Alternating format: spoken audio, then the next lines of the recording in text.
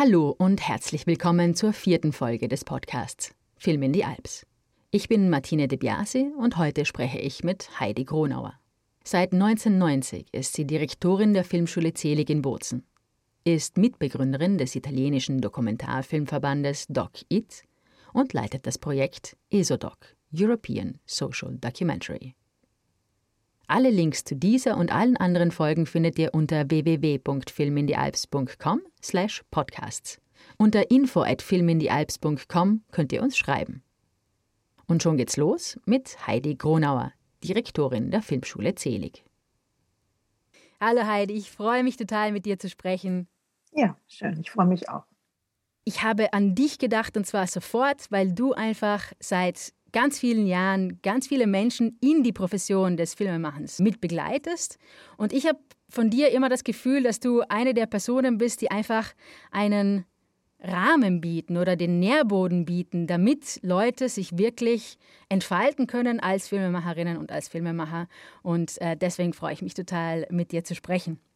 Die erste Frage, die ich an dich habe, einfach ist, was ist denn für dich als Direktorin der Filmschule Zelig und auch als Schafferin von ESODoc, European Social Documentary, was ist denn da das, was dich antreibt, um diese Sachen zu machen? Was ist dein Ziel damit? Also das ist das Wichtige an der Arbeit, die Zelig macht, die wir bei ESODoc machen oder die ich sozusagen möglich machen möchte, die ist, Menschen die Möglichkeit zu geben, jungen Menschen oder auch Profis die Möglichkeit zu geben, das, was ihnen wirklich wichtig ist, über das sie wirklich sprechen möchten, über was sie andere Menschen erreichen möchten, dass ich den Menschen die Möglichkeit gebe, diese Fähigkeiten zu entwickeln. Und das möchte ich auch breiter fassen, also im Sinne von, jeder Mensch hat was zu sagen und oft hat man das Gefühl, das ist ja gar nicht wichtig, was ich selber zu sagen habe oder ich bin unwichtig oder da gibt es ja viel größere Themen und viel wichtigere Bereiche, in denen andere Leute was zu sagen haben. Und was ich wichtig finde, ist, dass jeder Mensch, der zu Zelig kommt und auch der zu ESODoc kommt, das Gefühl bekommt, dass sein Blick etwas Besonderes ist. Jeder Mensch ist was Besonderes. Und dass es wichtig ist, dieses Selbstvertrauen oder Zutrauen in sich selber zu entfalten, dass das, was man zu sagen hat, wichtig ist für andere Menschen und dass es etwas Einzigartiges ist. Darum kreist eigentlich das, was wir innerhalb der Zelig oder auch innerhalb von ESODoc machen. Bei ESODoc geht es dann sogar so weit, dass es alles Filmemacher sind, die mit ihren Filmen wirklich auch sozialpolitisch Einfluss nehmen wollen, die politisch brisante Themen aufarbeiten, um eben auch auf politischer oder sozialer Ebene eine Veränderung kreieren zu wollen. Aber ich denke, dass jeder Filmemacher an der Zelig das auf jeden Fall mitbekommt, dass sein Film eine große Bedeutung hat für ihn, für die den Film sehen, aber auch für die Protagonisten, mit denen man die Filme realisiert.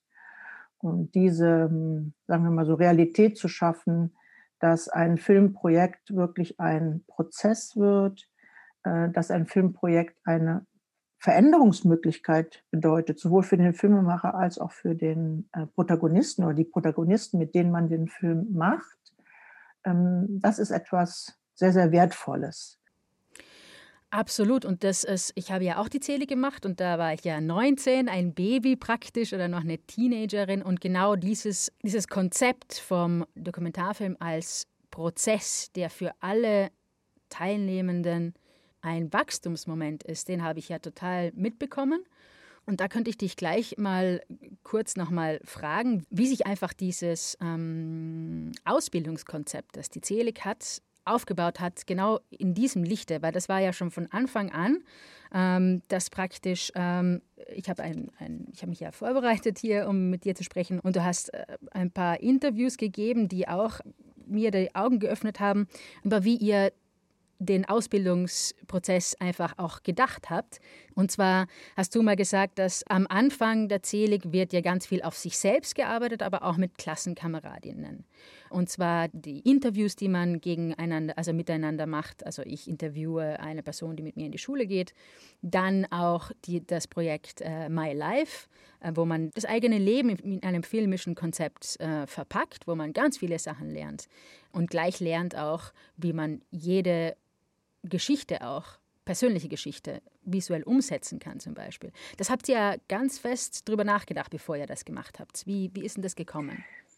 Also die Zelig ist in dem Sinne auch ein Prozess. Also wir haben, als wir die Zelig 88, 89 begonnen haben, war sie ja noch eine ganz andere Schule. Sie war eine Fernsehtechnikerschule, sehr auf die ganzen Handwerke sozusagen ausgerichtet.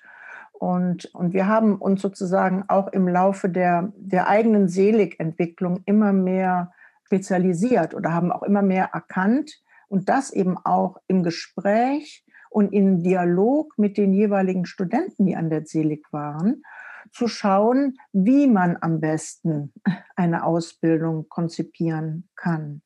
Und da muss ich immer wieder sagen, also die Gespräche, wie gesagt, mit ehemaligen Studenten oder mit den Studenten, die gerade an der Schule waren und mit den Dozenten haben langsam dieses Konzept entwickelt und auch die Tatsache, also Zelig hat ja, wie gesagt, alles gemacht im Prinzip. Wir haben Kurzfilm gemacht, Spielfilm gemacht, wir haben Animationen gemacht, ein bisschen Dokumentarfilm und haben dann erst sozusagen Mitte der 90er Jahre angefangen zu sagen, wir wollen uns auf den Dokumentarfilm spezialisieren.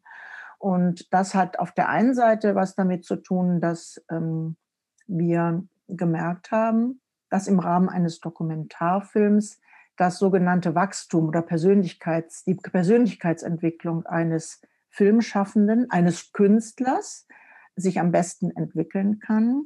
Es war eine Zeit, wo der Dokumentarfilm im Wachsen war, also immer mehr Dokumentarfilm war gefragt. Das heißt, auch das Publikum wollte eher Filme sehen, wo es um die Realität ging und nicht um die Fiktionalisierung von Geschichten, die wenig zu tun vielleicht hatten mit dir selber.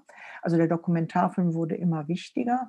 Und das muss man eben auch sagen, für Südtirol, in Südtirol zu sein, einem Land, wo so viele Themen auch unbearbeitet waren und so viele Geschichten, auch aufgrund der wirklich besonderen Geschichte dieses Landes, zu erzählen waren. Also das hat sozusagen dahin geführt, dass wir gesagt haben, Dokumentarfilm. Und um dieses Thema herum, Dokumentarfilm, Menschen, Protagonisten, haben wir dann das didaktische Konzept entwickelt, weil Dokumentarfilm heißt erstmal vor allen Dingen sich selbst ins Spiel bringen. Einen Dokumentarfilm machen, einen Film über einen Menschen machen, wo man Menschen bittet, sich zu öffnen, sich vor der Kamera sozusagen zu präsentieren, heißt auch immer, ein bisschen musst auch du von dir geben. Sonst ist es sozusagen ein ungleiches Verhältnis.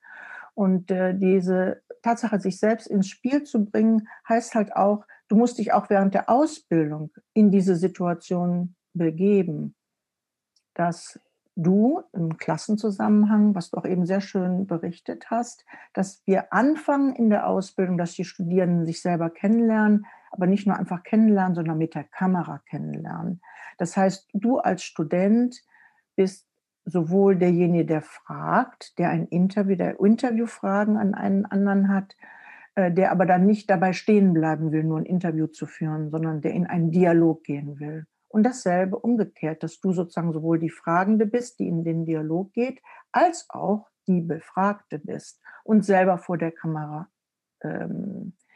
bist. Und diese Tatsache, selber vor der Kamera zu sein, diese Erfahrung zu machen, was es heißt, ich sage es immer so, vergegenständlich zu werden, der Blick, nicht, also im zärtrischen Sinne, der Blick, der versteinert, der dich irgendwie festnagelt, diesen Blick zu etwas Flüssigem zu machen, dass es eben nicht so ist, dass ich dich versteinern will als schauende Kamera oder als Regisseur oder als Fragender, sondern dass ich dir den Freiraum geben will, obwohl du aufgenommen wirst, dich innerhalb dieser, sagen wir mal so, Dynamik zu entfalten, zu öffnen und dich selber zeigen kannst. Das denke ich, ist sehr wichtig, auch als Kompetenz für einen Dokumentarfilmer und auch als Zentrum, als das Herz eines jeden Dokumentarfilms, dass diese Intensität des Gesprächs und des Dialogs, was nicht immer nur mit Menschen sein muss, es kann auch mit einer Landschaft sein. Ne? Es kommt auf die Art des Blickes an und dass du mit dem Blick, mit der Kamera, die blickt, in einen wirklichen Dialog trittst mit dem, was du aufnimmst. So, diese Fähigkeit ist sehr wichtig. Das ist natürlich leicht gesagt. In der Realität ist es nicht immer so einfach, weil es gibt Ängste. Ich habe Angst, wenn ich einen Film mache. Ich stehe unter Druck, ob ich dem anderen gerecht werde. Aber in dem Moment, wo wir sozusagen versuchen, das möglich zu machen oder die Situation so zu kreieren, dass wir eben nicht untereinander unter Druck stehen, denke ich, dass das möglich ist. Und es haben ja auch viele, sowohl Dozenten als auch Studenten, die dann hinterher vielleicht noch an eine andere Filmschule gegangen sind, die vielleicht nochmal sich spezialisiert haben im Bereich Kameraschnitt oder Produktion, die gesagt haben, also die Zelig hat es wirklich geschafft, nicht diese Konkurrenzsituation zu schaffen unter den Studierenden. Der andere Regisseur ist nicht mein Konkurrent oder meine Konkurrentin. Das ist mein Mitspieler, die machen mich stark. Das ist mein zukünftiges Team. Das sind meine Mitstreiter, auf die ich mich auch hinterher verlassen kann. Und wenn man schaut, auch die Zelig-Studenten nach der Ausbildung, wie eng die zusammenarbeiten und über Generationen von Zelig-Studenten, die sich dann für einen Film von einer Studentin oder einem Studenten wiederfinden und gemeinsam an dem Projekt arbeiten. Oder ich denke immer daran, als der Film von Alessandro Rossetto gedreht wurde, Piccola Patria, der auch von Südtiroler Filmfund mit gefördert wurde, wo sowohl Zelig-Abgänger mitgearbeitet haben, als auch Zelig-Studierende Praktikum gemacht haben. Und Alessandro Rossetto hat gesagt, ohne die Zeligs hätte er den Film nicht machen können, weil es ein Film war, der war halb Fiction, halb Dokumentarfilm. Oft musste man improvisieren. Unerwartete Dinge passierten und die Zelig-Studenten waren sozusagen mit ihrem Sensor, mit ihrer Sensibilität da einzuspringen, Augen für alles zu haben, nicht nur für ihre eigenen kleinen Bereich, vielleicht der Kameraassistenz oder der Lichtassistenz, sondern die sozusagen so einen Blick für das Ganze hatten und eben teamfähig sind. Und das halte ich auch für eine ganz große Kompetenz heutzutage, die Teamfähigkeit, dass man in Gruppen zusammenarbeiten kann. Und das auch im Zusammenhang dessen, also wenn wir Filme machen wir, es ist ja Kunst. Im Film gibt es ja verschiedene Künstler und Künstlerinnen. Es gibt die Kamerafrau, den Kameramann, den Editor, die Editorin, den Regisseur, die Regisseurin und alle Kompetenzen in einem Film oder ein Film wird dann ein qualitativ hochwertiges Produkt, in dem alle ihre jeweiligen Fach- und Kunstbereiche voll ausleben können. Und das ist schwierig im Team zu realisieren, dass alle, die Kamerafrau und der Kameramann, ihre Bilddramaturgie künstlerisch frei und doch für ein gemeinsames Produkt entfalten können. Und deshalb ist sozusagen diese Teamfähigkeit und das Wertschätzen der anderen Kompetenzen innerhalb eines kollektiven Projekts sehr wichtig. Absolut, absolut. Und du hast ja ein paar Sachen noch angesprochen, die ich wahnsinnig wichtig finde. Und zwar eins, vielleicht trenne ich sie ein bisschen, aber diese Ethik, von der du gesprochen hast, die habt ihr auch vor 20 Jahren, wo ich ja in der Schule war, gehabt und die habe ich auch mitgenommen. Und das hat aber auch die Zelig teilweise abgesetzt von, oder die Arbeiten der Zelig vielleicht, abgesetzt von anderen Arbeiten, die ich von anderen Filmschulen gesehen habe. Und zwar nicht nur wegen der Ethik, weil die Ethik haben ja ganz viele Leute, ich will ja niemandem was absprechen. Aber ich glaube, was die Zelig schon schafft, ist auch eine absolute Freiheit des Ausdruckes, was in manchen Schulen nicht so ist, ganz einfach deswegen, weil da bestimmte Lehrpersonen da sind, die ganz stark die Richtung prägen. Und das ist ja auch in der Zelig ganz was anderes, dass da viele Dozentinnen und Dozenten aus vielen Ländern kommen, die auf Menschen treffen, die aus vielen Ländern kommen und wo einfach Ausdruck frei ist. Also da muss ich auch der Zelig einfach ein Riesenkompliment ausdrücken, weil das ist, glaube ich, schon was ganz Einzigartiges in Europa. Oder hast du da ein anderes Gefühl? Ja, also ich denke, an allen Filmschulen ist die Freiheit groß geschrieben. Aber das, was die Zelig sozusagen besonders hat, ist die Tatsache, dass wir ausschließlich mit externen Dozenten arbeiten. Wir haben Lehrer aus unterschiedlichen Ländern, die für ein oder mehrere Wochen zu uns kommen. Das heißt, die Studenten haben ganz verschiedene Bezugspunkte, lernen ganz unterschiedliche Filmkulturen kennen, plus die Sprache. Bei uns wird in 3 verschiedenen Sprachen unterrichtet. Und Sprache ist auch immer eine Frage des Temperaments, der Identität. Und das mitzubekommen, diese Unterschiedlichkeit, also manchmal erzählen die Dozentinnen und Dozenten diametral unterschiedliche Arbeitsweisen. Ja, und dann muss ich als Student meinen eigenen Weg finden. Und das gibt mir die Freiheit, meinen eigenen künstlerischen Ausdruck zu finden, ohne dass ich sozusagen durch einen charismatischen Professor an meiner Universität im Prinzip mitgezogen werde. Was auch natürlich verständlich ist, nicht, wenn ich eine große Koryphäe habe, dass ich dann tendenziell auch Filme in die Richtung mache, weil sie einfach gut sind. Aber an der Zelig ist es eben so, dass ich diese Leitbilder, viele verschiedene Leitbilder habe, viele verschiedene, wirklich große Künstler und Fachleute in ihrem einzelnen Metier kennenlerne und ja, und mir dann meinen eigenen Weg suchen kann, was ja auch nicht nur einfach ist.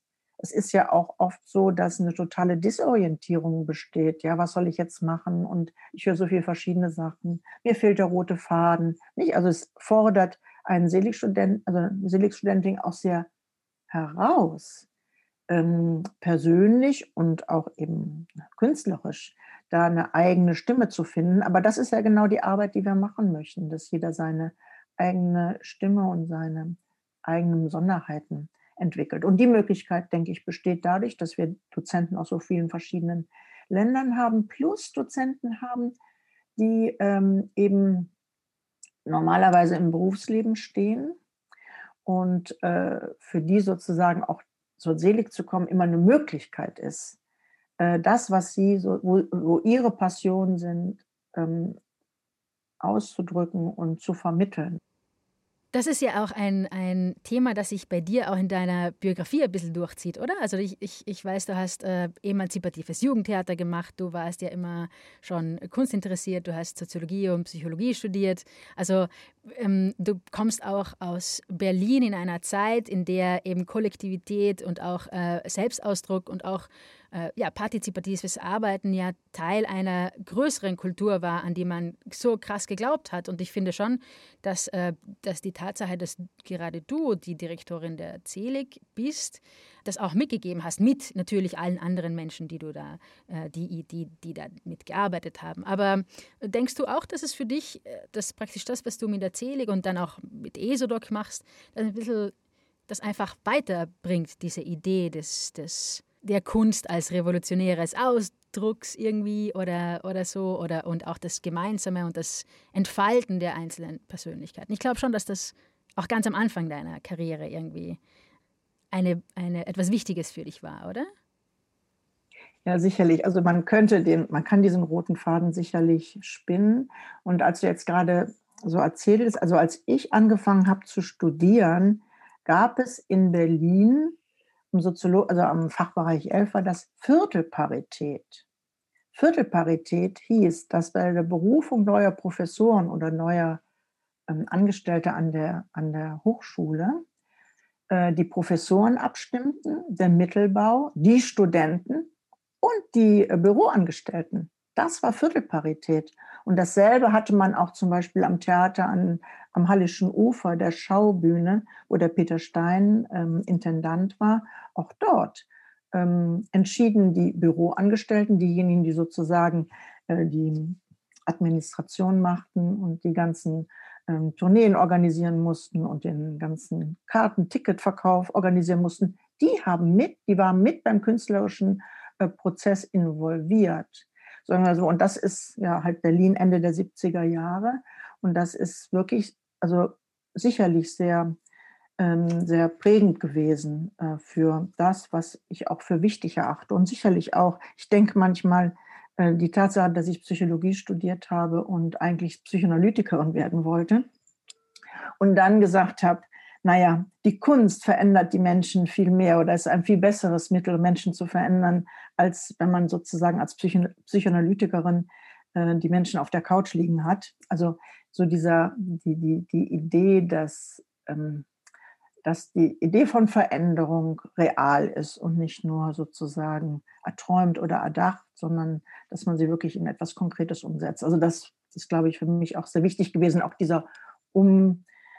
dass ich so die Veränderung gemacht habe von der Psychologie hin zu dem, wo ich eben denke, dass wirklich etwas Veränderndes passieren kann.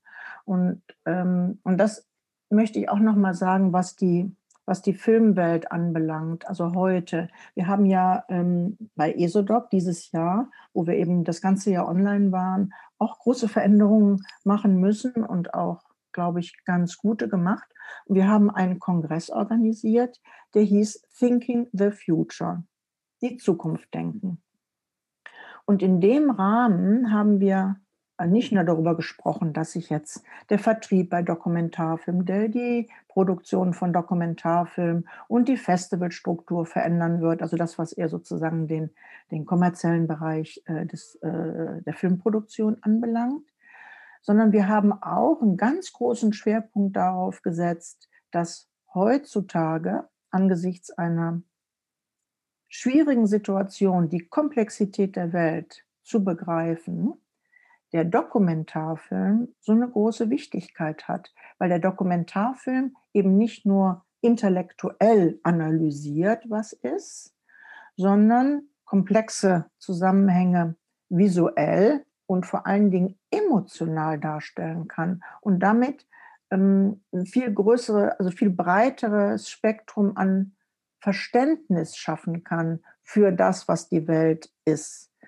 Und dieses Element, also des Emotionalen, nämlich Kunst tangiert emotional. Und damit kann man, sagen wir mal, im Menschen viel mehr auslösen, sowohl in Richtung Veränderung, aber auch einfach nur Verständnis, dass ich verstehe, was ein anderer Mensch erlebt in einer bestimmten Situation. Kann ich lesen oder kann ich im Dokumentarfilm sehen? Und wie gesagt, denke ich, dass da die emotionalen Elemente sehr, sehr stark dazu beitragen, wirklich zu verstehen. Weil man ja nicht nur sieht, sondern auch spürt. Das ist ja die Geschichte, nicht? Also das ist ja das Interessante von einem gut gemachten Dokumentarfilm, meiner Meinung nach. Das ist einfach so. Aber weil du über ESODOC gesprochen hast, was ja auch ganz ein wichtiger Moment ist für Menschen, die in Europa und auch darüber hinaus Filme machen, weil das ist ja praktisch ein Ort des Zusammentreffens und des Schaffens. Wie seid ihr denn dazu gekommen, ESODOC ins Leben zu rufen? Also das hat zwei Elemente. Das eine Element ist etwas ganz Praktisches, was mit der Zelig zu tun hat.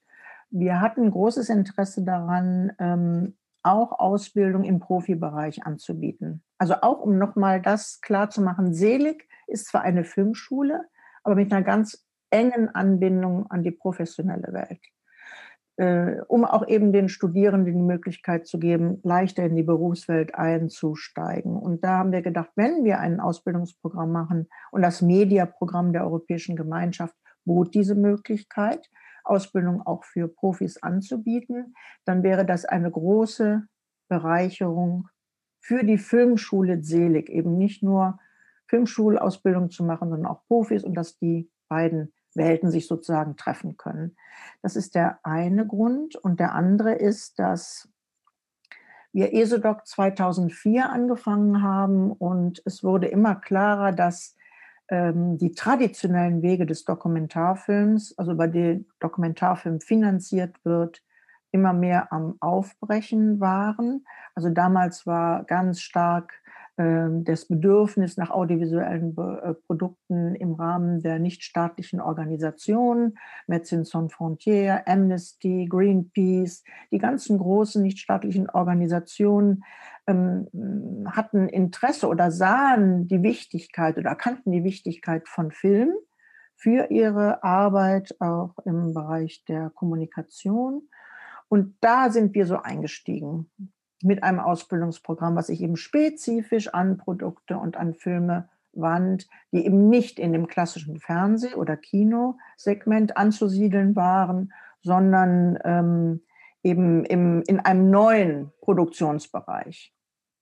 Und ESODOC siedelte sich halt oder ist da angesiedelt an diesem Bereich dieser neuen Möglichkeiten für Dokumentarfilm, einen Raum zu finden oder eine Ausdrucksform zu finden. Und es ist halt nicht einfach, die Dokumentarfilmwelt und die Welt von sozialen Institutionen oder eben nichtregierungsstaatlichen Organisationen zusammenzubringen, weil die Erwartungen sind halt vollkommen unterschiedlicher Natur. Der Dokumentarfilmer möchte seinen Dokumentarfilm machen, Kreativität, Kunst, und die sozialen Organisationen, die möchten halt relativ schnell und klare Kommunikation über Missstände oder möchten Geld, dass die Leute spenden. Und also kommen aus einer ganz anderen Welt. Und da haben wir halt versucht, diese unterschiedlichen Welten zusammenzubringen, dass beide Seiten sozusagen erkennen, wie sie miteinander wirklich tolle Werke schaffen können, wo also beide so zu Wort kommen. Das ist sozusagen der Anfang von ESODOC gewesen.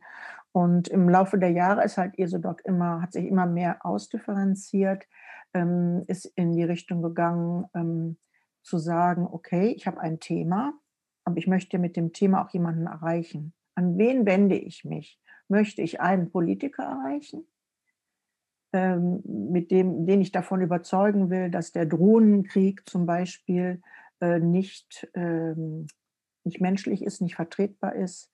Möchte ich einen Politiker davon überzeugen, dass die Tatsache der Todesstrafe in Europa immer noch existiert, und zwar in Belarus? Oder möchte ich junge Leute erreichen, die unter 30-Jährigen, die ich in irgendeiner Weise erreichen möchte, dass die Flüchtlingsproblematik, in welcher Weise sie betrifft, oder möchte ich die über 60-Jährigen erreichen, wie auch immer. Also ich muss mir überlegen, wen ich erreichen möchte, und dann mir überlegen, welches Format wähle ich da.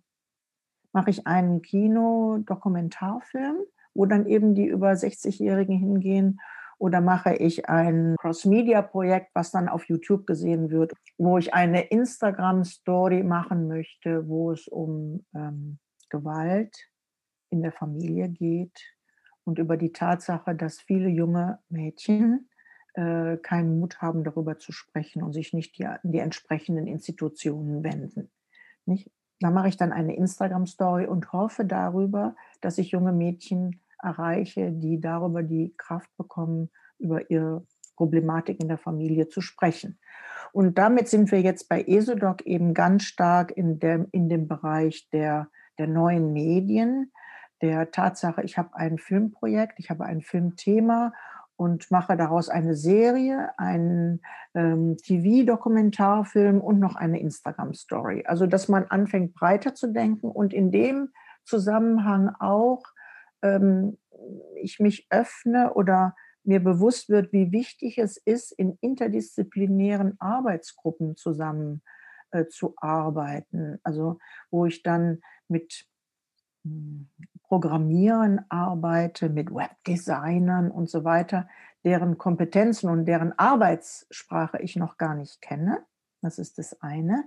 Und das andere, wo ich sozusagen mich dem hin öffne, dass es jetzt immer öfters, auch im wissenschaftlichen Ambiente oder im Kunstbereich, oft versucht wird, Wissenschaftler mit Künstlern, mit Aktivisten von vor Ort zusammenzubringen, um über eine Thematik oder eine Problematik zu sprechen. Also wo ich sozusagen als Filmemacher auf einmal in einem ganz neuen Arbeitskontext arbeiten muss und auch mich einstellen muss. Und ja, und daran arbeiten wir halt bei ESODoc. Und es ist wirklich beeindruckend teilweise, was für Filme entstehen, was für Projekte entstehen. Und auch dort ist es ganz wichtig, also ESODoc ist ja für europäische Profis und dürfen auch einige nicht-europäische Teilnehmer hinzunehmen. Das ist begrenzt, weil es ja ein EU-Projekt ist. Und die Tatsache, dass man wirklich über die Grenzen hinweg, also dass man erstmal die kulturellen Unterschiede kennenlernt und lieben lernt. Die Filmsprachen sind halt sehr unterschiedlich in den einzelnen Ländern und das ist gut so, weil wir möchten nicht alle denselben Stil im Dokumentarfilm haben, sondern es ist ja gerade das Tolle an Europa, die Unterschiedlichkeit, dass sie das und dass darüber auch Arbeitskontakte entstehen können, die wirklich sehr, sehr langlebig sind. Also auch bei ESODoc ist es so, dass hinterher die Teilnehmer untereinander auch in zukünftigen Generationen zusammenarbeiten, auch von unterschiedlichen Jahren von ESODoc und also wie auch Teilnehmer durch ESODoc dann in ihrem eigenen Land die ersten waren, die Cross-Media-Projekte gemacht haben, von denen sie vorher noch nie was gehört hat, dass man eben im Internet auch bestimmte Formen der Film- und Kunstproduktion schaffen kann, die gesehen werden und die auch finanziert werden, weil das ist ja auch das große Thema, wie wird in Zukunft Dokumentarfilm finanziert? Die Finanzierungen brechen doch auch ein, im Fernsehen gibt es immer weniger und die neuen Distributionswege haben sich noch nicht so eingespielt, dass es da auch wirklich gute Finanzen gibt. Und naja gut, und da ist halt auch ESODoc mit dabei, da auch einen Boden zu schaffen, dass auch diese Projekte eben finanziert werden und zu schauen, über welche Kanäle und Wege man die finanzieren kann. Ja, du nimmst mir praktisch immer die Fragen voraus in deinen Antworten, weil genau das hätte ich dich nämlich gefragt, weil ich glaube schon, dass die Finanzierung von solchen Projekten und von Dokumentarfilmprojekten, aber auch eben Cross-Media-Projekten, es sieht so aus, als wären sie immer weniger, aber auch deswegen, weil einfach nicht mehr diese großen FinanziererInnen da sind, die hergehen und sagen, so, du kriegst jetzt so und so viel Geld für unseren Bildungsauftrag zum Beispiel in den Fernsehen, oder dass da einfach innerhalb der Fernsehsender eine ganz große Umstrukturierung stattfindet. Und wäre jetzt meine nächste Frage gewesen. Im Laufe deiner Karriere hast du ja bestimmt viele Veränderungen gesehen in Finanzierungsmöglichkeiten, Geld, das da ist, Geld, das nicht da ist und so weiter. Wie siehst du jetzt die Zukunft? Natürlich leben wir jetzt in einem Moment, in dem Finanzierungen, vor allem öffentliche Finanzierungen, recht unstabil sind, weil wir ja in der Corona-Krise sind und wir nicht wissen, was das für Auswirkungen hat. Aber meine Klarheit ist, dass öffentliche Finanzierungen von Kunst und Kultur immer noch das wichtigste Medium sind, um eine Gesellschaft zu schaffen, die gerechter ist, die vielfältiger ist und bei der sich die Menschen, die in dieser Gesellschaft leben, über sich selber Gedanken machen. Wie siehst denn du das? Glaubst du, das wird sich bessern, verändern, verschlechtern? Also das ist natürlich eine sehr schwierige Frage, die du stellst. Aber in deiner Frage ist schon etwas sehr Wichtiges drin, dass ich denke, dass die öffentliche Hand genau die Verantwortung hat. Und daran müssen wir sie auch immer erinnern, wie auch die öffentlich-rechtlichen Fernsehsender, die ich leidenschaftlich verteidige, dass sie genau diese Aufgabe haben, nicht das zu machen, was die ganzen privaten Kanäle machen, was Netflix macht und so weiter, sondern dass sie wirklich die Verantwortung haben, Filmprojekte zu unterstützen und zu finanzieren, die die Unterschiedlichkeit und die Diversität innerhalb der Gesellschaft widerspiegeln. Von daher Nischenprodukte sein können, Experimente sein können. Und da müssen wir halt auch die öffentlich-rechtlichen oder auch die öffentliche Hand unterstützen, diesen Wert immer wieder ins Zentrum zu stellen und nicht nur nach Quoten zu schauen und zu schauen, wie viele Leute nun den Film gesehen haben, sondern eben auch das zu unterstützen, okay, auch wenn der Film von nicht so vielen gesehen worden ist, Aber diejenigen, die den Film gesehen haben, für die ist der Film unheimlich wichtig gewesen. Also es ist eine schwierige Frage. Wir wissen, dass die öffentlich-rechtlichen Fernsehanstalten unter Druck sind. Wir wissen, dass die Kunst- und Kulturförderung auch unter Druck ist. Aber da bedarf es genau unserer, dass wir sagen, also dass wir sozusagen ihnen helfen, dass die Tatsache der Existenz, dass wir eben die öffentliche Förderung haben im Kultur- und Kunstbereich erhalten bleibt. Und vielleicht möchte ich da noch was anderes ansetzen, was sozusagen den ganzen Internetbereich betrifft, der ja nun auch sehr stark in Diskussion ist. Die ganzen Online-Anbieter, an die man sich nun auch hängen muss oder auf die man angewiesen ist, um bestimmte Filme auch sehen zu können. Und da ist eben ein Gedanke, den ich wirklich wichtig finde, zu verfolgen und in die Diskussion mit einzubringen. Es ist immer eine Frage, wem gehören die Produkte? Es ist die Frage, nicht, wem gehört Google, YouTube, Netflix und so weiter. Das sind private Wirtschaftsunternehmen und die rein nach wirtschaftlichen Kriterien agieren. Ein Staat, eine öffentliche Hand ist ein demokratisches Institution, die sozusagen uns allen gehört, wie auch die öffentlich-rechtlichen Fernsehanstalten von uns finanziert werden und in dem Sinne auch von uns in Anführungsstrichen kontrolliert werden. Natürlich sehr vermittelt, aber also deshalb haben sie schon an sich einen Wert, weil sie eben nicht privatwirtschaftlich organisiert sind. Und in dieser Richtung, finde ich, müsste man auch größere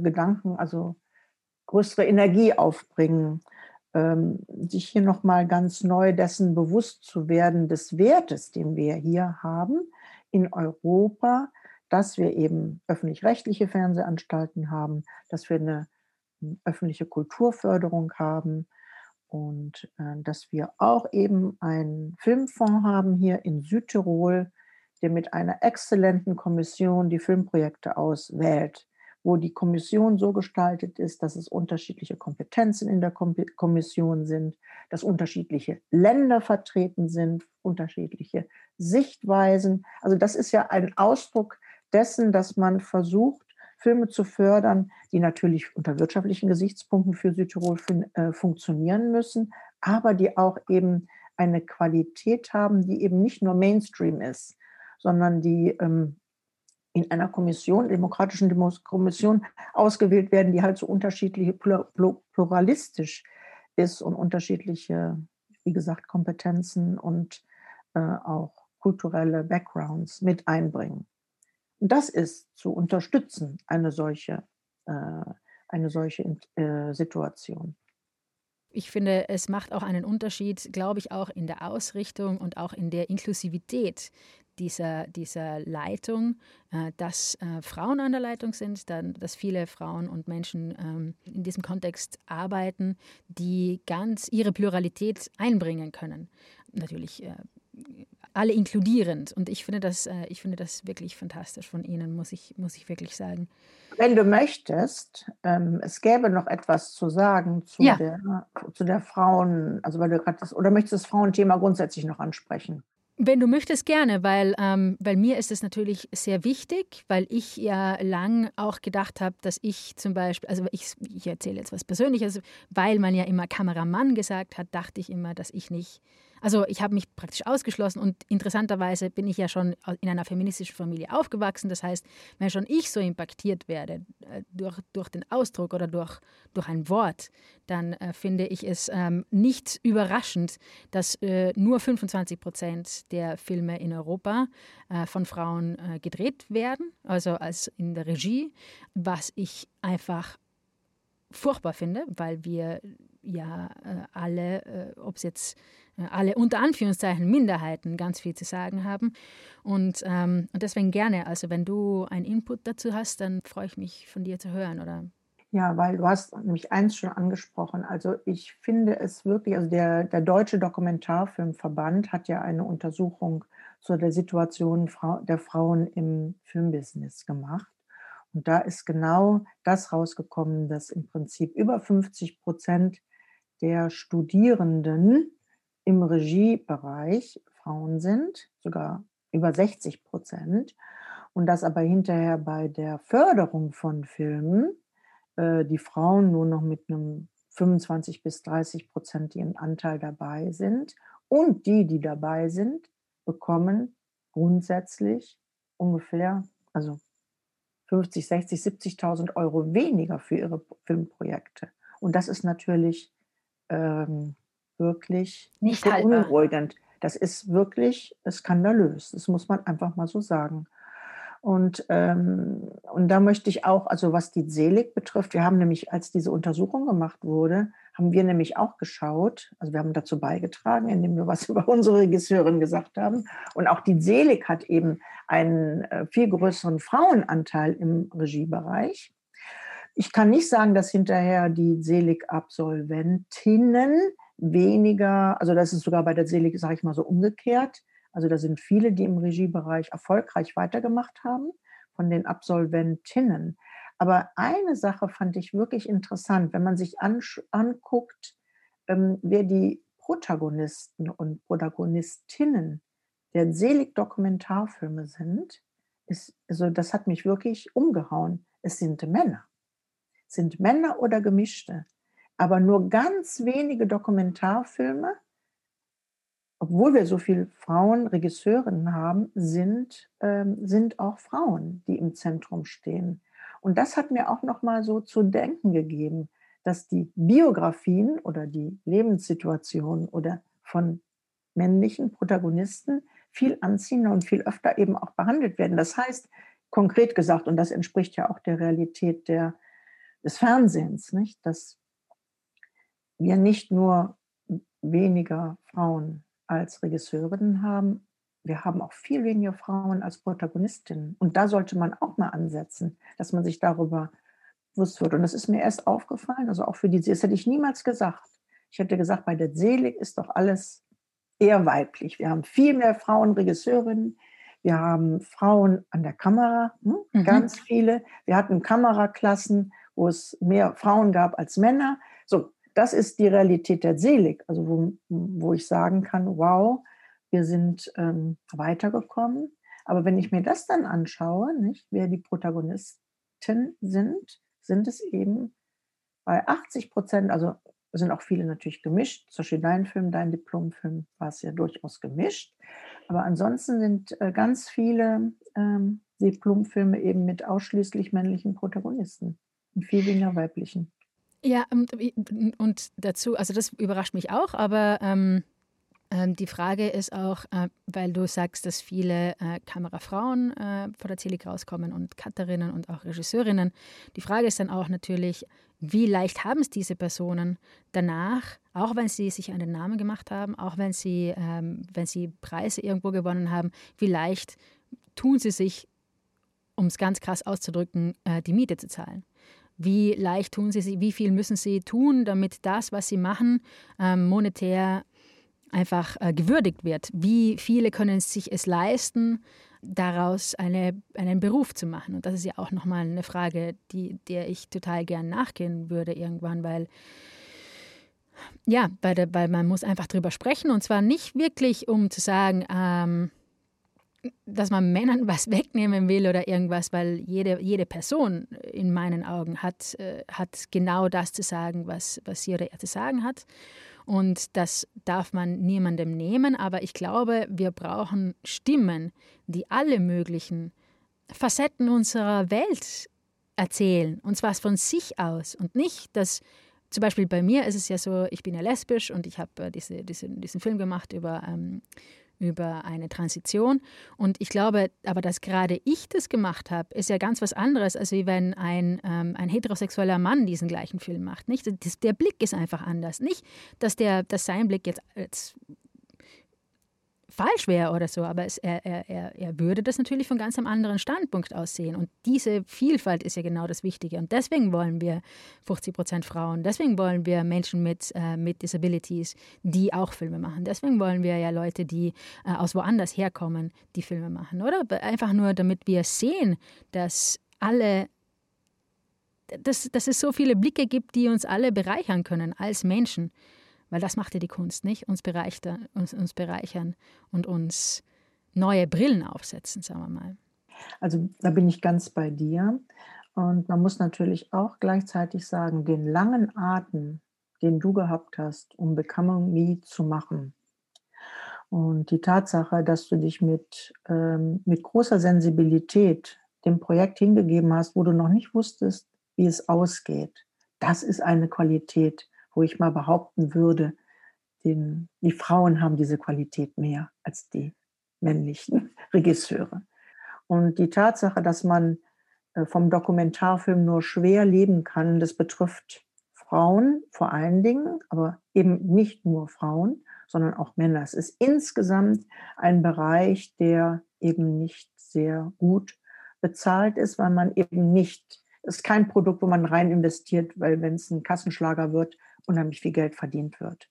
Es ist sozusagen nicht so ein Investitionsprojekt, wie viele Fiction-Filme sein können. Und in dem Sinne denke ich, dass es wichtig ist, sowohl dafür sich stark zu machen, dass Frauen besser bezahlt werden, aber dass insgesamt innerhalb des Dokumentarfilms einfach bessere Gagen gezahlt werden. Und da finden ja vielschichtige Initiativen statt diesbezüglich, nicht? Dass man wirkliche Tariflöhne einführt und die eben beide Geschlechter natürlich betreffen und immer unter dem Gesichtspunkt, wenn wir heute denken, wie Wirtschaft gefördert wird, jetzt auch in der Krise, wie viel Milliarden locker gemacht werden für eine Wirtschaft, wo ein Wirtschaftsunternehmen, ich sage jetzt mal so wie die Lufthansa, finanziert wird und mit den ganzen Milliarden nicht ein einziger Mensch bezahlt wird, weil es einfach kein arbeitskraftintensiver Bereich ist, weil das Hauptsache fließt in die ganzen Flugzeuge, in die Infrastruktur, in die Parkplätze und so weiter. Aber der Filmbereich und der Kunstbereich ist arbeitskraftintensiv. Ein Euro, der dafür ausgegeben wird, wird einem Menschen gegeben, dass ein Mensch leben kann und in dem Sinne dann auch Steuern bezahlt und seine Rente hat und so weiter. Von daher ist es sozusagen in Anführungsstrichen eine Wirtschaftsförderung, die sich auszahlt, indem eben viele Menschen mit wenig Geld arbeiten können. Und also von daher finde ich, lohnt es sich auch wirtschaftlich in den Kunstbereich zu investieren. Und ja, und da sage ich eben, also sicherlich die Frauenförderung muss besser werden oder man muss sich da bewusst werden, dass Frauen oft bescheiden sind und nicht so hohe Regiegagen verlangen, wie auch sicherlich kritischer gesehen werden innerhalb der Fördergremien, dass Finanzanträge, die von Frauen gemacht werden, eher gesagt werden, die sind zu hoch als die bei Männern. Das muss man auch natürlich sagen. IDM ausgeschlossen, absolut. Aber dass wir grundsätzlich dafür uns einsetzen sollten, dass eben der Dokumentarfilm, den ich eben für ein wichtiges, gesellschaftspolitisch wichtiges Kunstprodukt halte, was auch sehr viele Menschen erreicht, da eben andere Finanzierungen möglich machen muss. Absolut, absolut. Und ich finde, das ist genau der richtige Moment, um irgendwie das abzuschließen. Und du hast praktisch mir vom Herzen gesprochen. Und ich möchte mich auch in diesem Kontext auch wirklich nochmal persönlich bedanken, weil sowohl das Besuchen der Zelig, aber auch die Teilnahme an ESODoc als Mitarbeitende, aber auch als Teilnehmerin einfach mir so viel gebracht hat. Und ich weiß genau, dass mein Gefühl von ganz vielen anderen Menschen und Filmemacherinnen und Filmemachern geteilt wird. Und deswegen wollte ich mit dir sprechen, Heidi, weil du ja eben im europäischen und auch im internationalen jetzt Filmbereich einfach ganz vielen Menschen die Möglichkeit gibst und gegeben hast, mit den ganzen Initiativen, die du natürlich mit deinem Team und mit anderen gemacht hast, einfach zu wachsen und zusammenzuwachsen und einfach, ja, ich finde das einfach fantastisch. Danke für deine Arbeit und danke für alles, was du uns allen gegeben hast. Danke dir, Martine. Es ist auch sehr schön, mit dir gesprochen zu haben jetzt in einem anderen Kontext. Und es hat mich also wirklich auch gefreut, was du gesagt hast.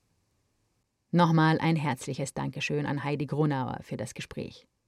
Alle für das Interview relevanten Links findet ihr unter www.filmindialps.com unter Podcasts. Sergio Coca hat unser Logo und CI designt. Lydia Gasparini schneidet diese Sendung. Alexander Demetz ist der Architekt unserer Webseite www.filmindialps.com, auf der ihr auch den Kinokalender für alle Südtiroler Kinos findet, zusammen mit den Reviews von Lisa Maria Kerschbaumer, die mit mir die Autorin des Projektes Film in die Alps ist. Ich bin Martine De Biasi, danke euch fürs Zuhören und bis zur nächsten Folge. Macht's gut.